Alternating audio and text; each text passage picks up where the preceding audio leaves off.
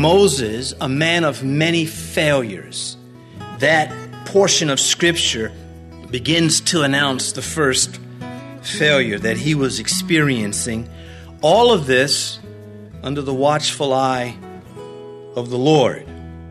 And so, God allows his servants to fail, or suppose that they have failed, so that he can bring about a mightier work.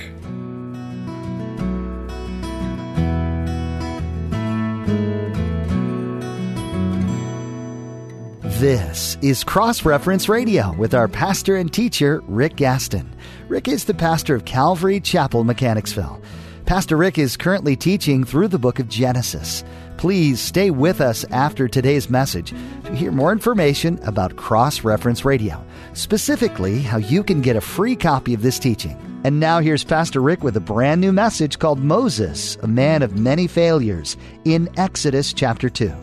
The series is entitled God's Successful Failures. And of course, with God, there are only apparent failures. And that's what we want to turn our attention to, because that's what we go through as individuals, as servants of the Lord. I want to just read a brief verse from Zephaniah, the prophet Zephaniah, chapter 3, verse 5. It's just a portion of the verse. He says, "He will do no unrighteousness," speaking of God. He will do no unrighteousness. Every morning he brings his justice to light. He never fails. He never fails. A critical feature of the Christian faith. Now, man has false successes. I think that the Bible makes that very clear. They are apparent. They're on the surface, but they're not successes to God if God is not the cause of man's victories. And so, in contrast to the victories of the Lord. Now, this is just the introduction. I'm going to be brief with this because I don't want to eat up my time all in the introduction. The quintessential failure, false success. The quintessential false success of Scripture, and there are a few of them, but this one is right in the top three. Of course, Judas Iscariot comes to mind right away. But this is the certain rich fool that Jesus spoke about in his parable in the Gospel of Luke in chapter 12. And there in verse 16, Jesus, it says, "He spoke a parable to them, saying, the ground of a certain rich man yielded plentifully." Now that's verse 16, but then in verse 20 he continues, "But God said to him, Fool, this night your soul will be required of you. Then whose will those things be which you have provided?" In other words, you can't hitch a U-Haul to a hearse and expect to benefit from what you've got in the U-Haul. Death is the end. And at that moment, we find out whether a soul has been successful or not. Faith, time, and eternity straightens all these things out. And now by faith, we know that this is something we are not concerned with because, again, of our faith. And so hopefully we'll appreciate these character studies. Moses will be the first one we will consider, and there will be others, Peter, David, and just quite a few others as we consider, again, God's successful failures. And hopefully the lessons will also glare off the pages at us and will contribute to our being stronger servants of the Lord. And so our verse is Exodus, our lead verse, the text that kind of sets the mood for everything else we're going to be discussing tonight is Exodus chapter 2, verse 15. And there I'm only going to take a portion of the verse with the understanding that you know the story. And if you don't know the story from the Scripture, you've probably watched the movie, The Ten Commandments, and so you get an idea of Charlton Heston fighting off the shepherds at the well or something. But this, and that's where we're starting, is just this part of the verse where it says, "And he sat down by the well." In fact, let me back it up a little further. It says, "But Moses fled from the face of Pharaoh and dwelt in the land of Midian, and he sat down by the well." That's the mood.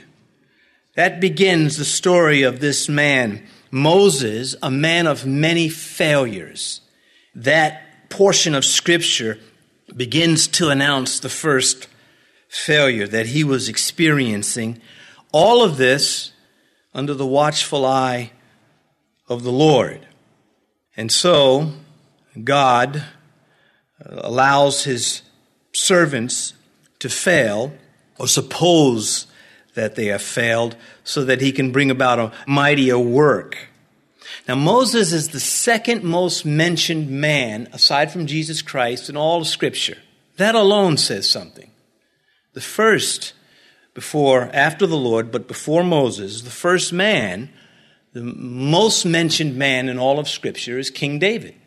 I don't know why the Jewish people do not hold King David in higher esteem. Oh, I do know why. They don't follow the Scriptures. But we Christians, we understand that this is a great man of God, this King David. But so are many others. And we'll get to David as the weeks go by. But Moses is right up there. And if I had to list the three most important men of the Old Testament, it would be Abraham, Moses, and David. Not necessarily in that order. It's too close. It's a photo finish. But consider this. In the New Testament, Paul talks to us. He says, have these: faith, hope, and love. The greatest of these is love. Well, Abraham is the man that speaks to us of faith. You want to go to the headwaters of faith in the Old Testament, you go to Abraham. And then if you want to go to the headwaters of hope in the Old Testament, you go to Moses. If you were a slave in Egypt, you would be hoping for a deliverer. God said, I have heard my people. And he began to deliver them through Moses. But if you want to go to love in the Old Testament, it is King David, the sweet psalmist of Israel. And these things are here for us to turn to learn from. We draw from character studies because in them we see ourselves. But I love character studies because I either see who I want to be, who I should have been, who I don't want to be. I always learn from the people of Scripture, man, woman, children alike. I learn from them. When Jesus at 12 says, did you not know I'd be at my Father's house? How could you miss that? Mom, Dad, come on, you know me. Put 100 kids in a group and let them all cry. Each mom can pick out her child. You know me. You should know I'd be right here. And so this man, Moses, the name means drawn out. Remember, with pitch and prayer, his mom put him in that little basket and set him on the Nile River, hoping that God would work it out. And he floated on water to old Pharaoh's daughter. And she fished him out of the Nile. And she named him Moses, drawn out, pulled out. And it speaks about his life. That indeed was his life.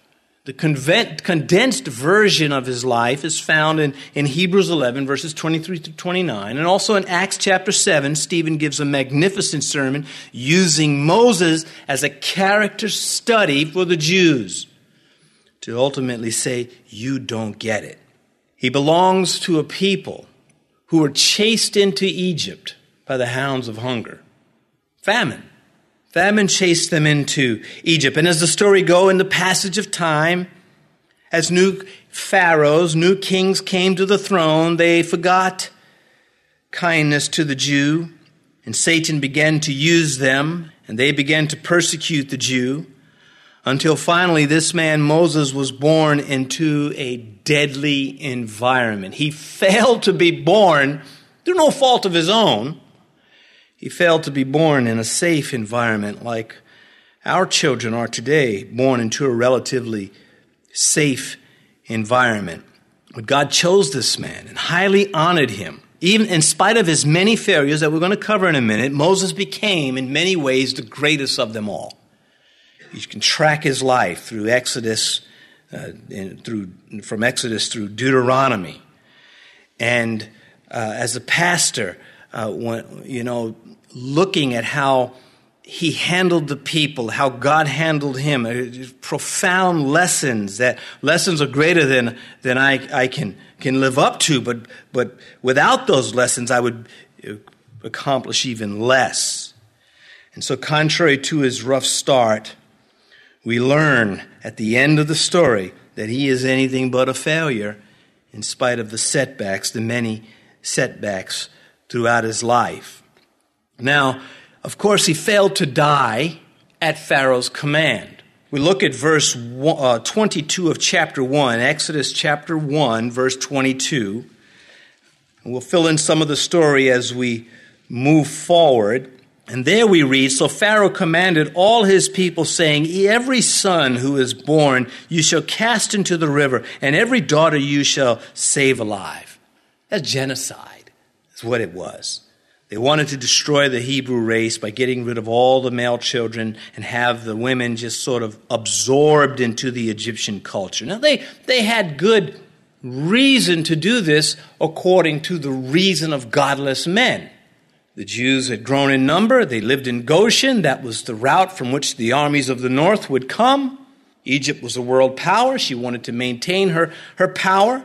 And one day she lost her slaves, her army, and her status as a world power in one day because of the hand of God. Bought a t-shirt in Israel. It says, "All the nations who came against Israel and are kingdoms no more." And it's like 14 of them. And it is so true. The hand that strikes the Jew is the hand that will pay. And the Pharaoh, the kingdom of the Pharaoh is the first one. It says, the kingdom of the Pharaoh, gone. Checkbox next to that. And it says something to the effect, it's good to have friends in high places. But back to our story. And understand this.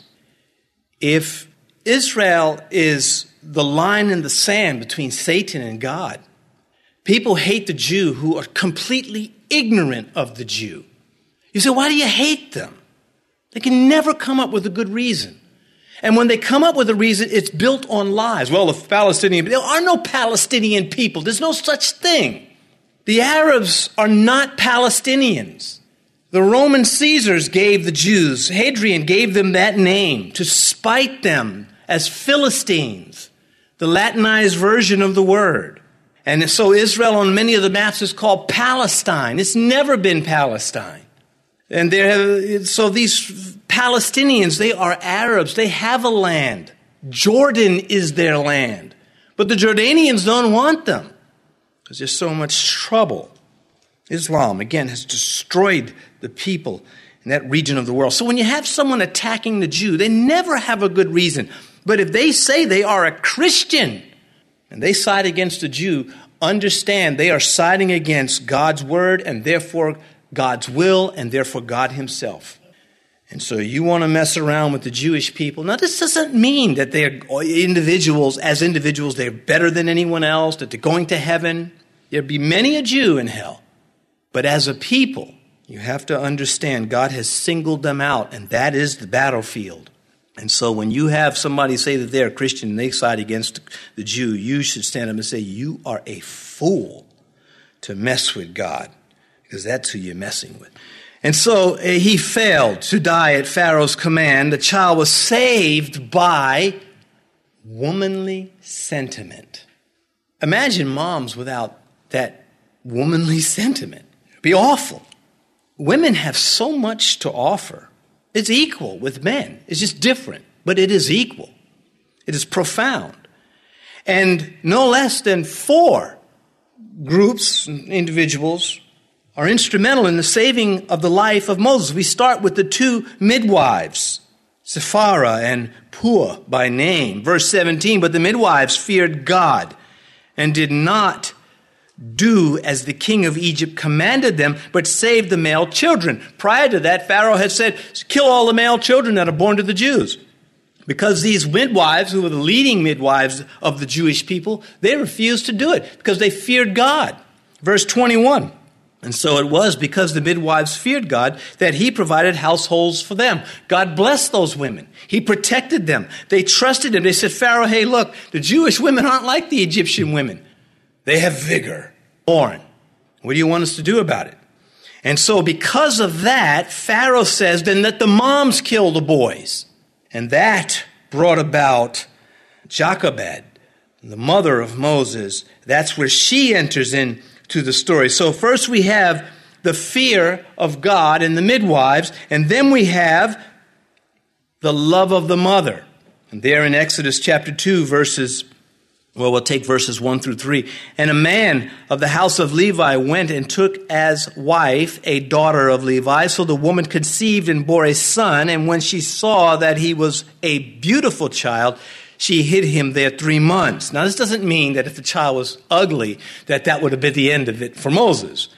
But it means, of course, the child has her heart. She saw this child. No way I'm going to do this.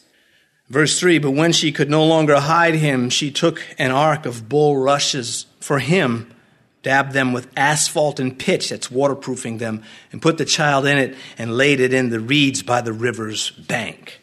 Pitch in a prayer. God, protect this child, was what she was saying. She could no longer hide him. Have you ever tried to hide a baby?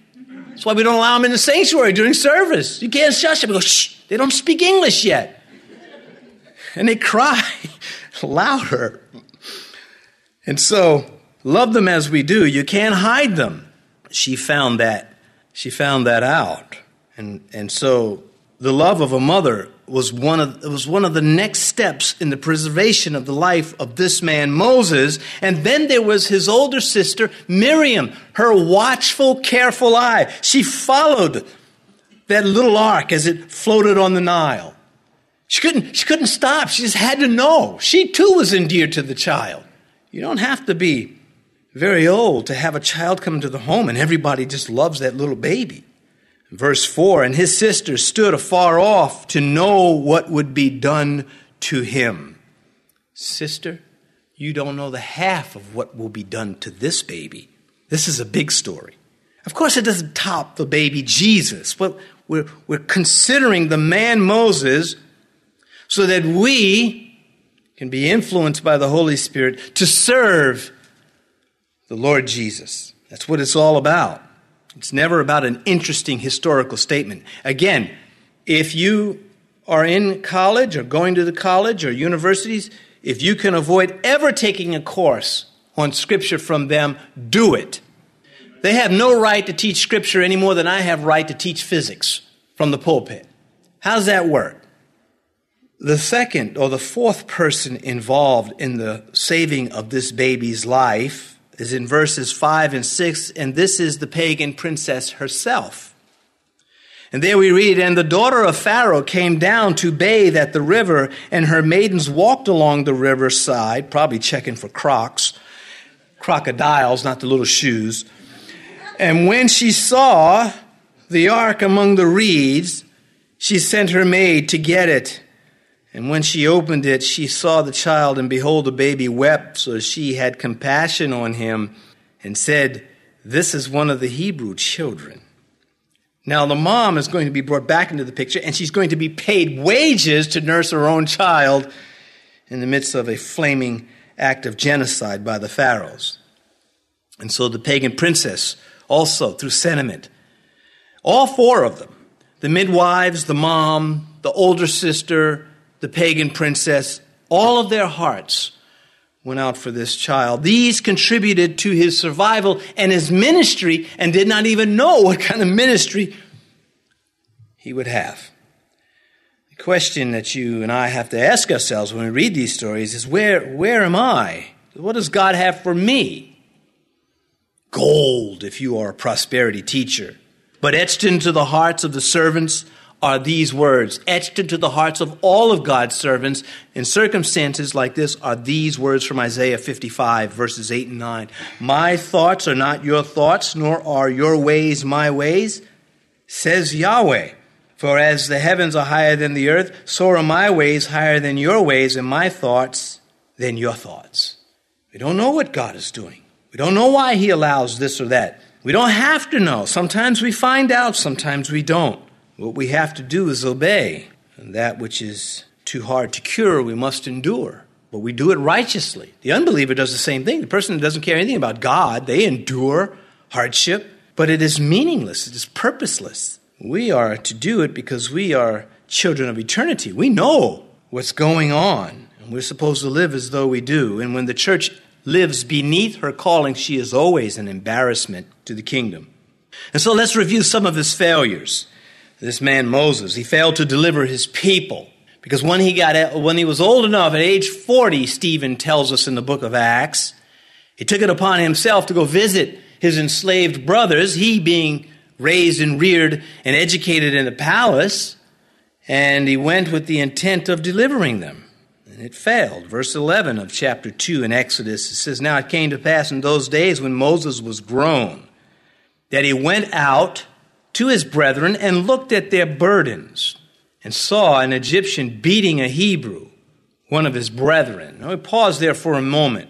It's, again, the understatement, their burdens. These people were under slave drivers. This man was probably being beaten with a whip. And Moses, this is premeditated what he's going to do. He takes time to look this way and that way. Verse 12, so he looked this way and that way. See, he told you. And when he saw no one, he killed the Egyptian and hid him in the sand. There's nothing funny about that except, this looking this way and that way. It was all the flesh. It was good intention without God. And that's what a good intention without God leads to, murder. And a botched job, a botched cover-up at that. And Moses had it settled in his heart that the treatment of his own people was not to be settled for. He had a heart for the weakling. That comes out in several parts of his life as we move through. Here's the first one. He shows that he had a heart for his own people. We'll see it again when he gets to Midian, which is in modern-day Saudi Arabia, as opposed to the Sinai Peninsula, as it is called, but which is right across the Sea of Aqaba.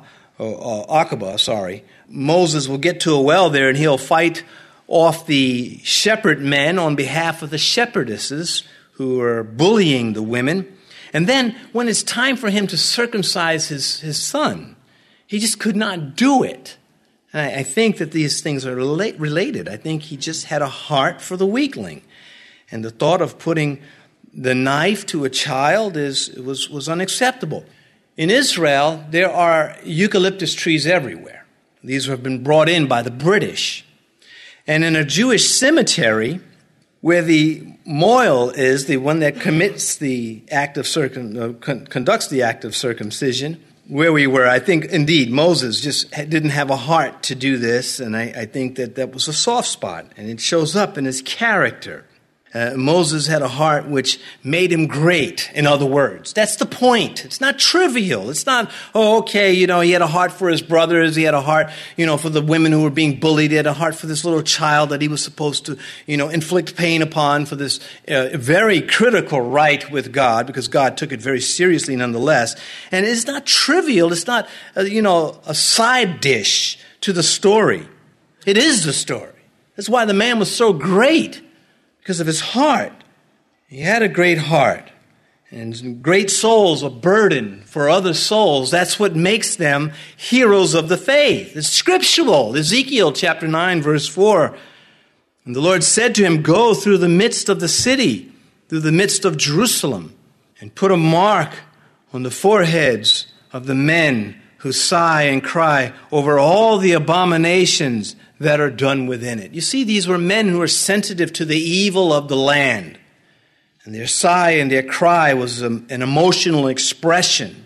It was an outburst. It was not rehearsed. It was spontaneous. I pray to God that I could have a greater heart for his people and less for myself. You see, it shows up for yourself when you begin to defend yourself. And as a pastor, of course, being the victim of much, if I'm telling the story, of falsity and hearsay and things that are just wrong, and from people who are often guilty, the tendency is to defend yourself by maybe attacking them or pointing out things or just not having a burdened heart. And it has been my prayer that God would give me a shepherd's heart and that I would keep a shepherd's heart and not have such a response. Well, a story's like this, where we get the notice to be this way. You're not going to find that in Islam. You're not going to have one of them say, I need to have a heart for those who attack me, my enemies. You're not going to find it anywhere else properly balanced than in the Scripture. There are other attempts at it, but it's always clumsy because it has fragmented itself from the Scripture. You've been listening to Cross Reference Radio, the daily radio ministry of Pastor Rick Gaston of Calvary Chapel in Mechanicsville, Virginia. Pastor Rick is teaching from God's Word each time you tune in. As we mentioned at the beginning of today's broadcast, this teaching is available free of charge at our website. Just visit crossreferenceradio.com. That's crossreferenceradio.com. We'd also like to encourage you to subscribe to the Cross Reference Radio podcast. Subscribing ensures that you stay current with all the latest teachings from Pastor Rick. You can do so at crossreferenceradio.com or search for Cross Reference Radio in your favorite podcast app store. That's all for today. Join Pastor Rick next time for more character studies right here on Cross Reference Radio.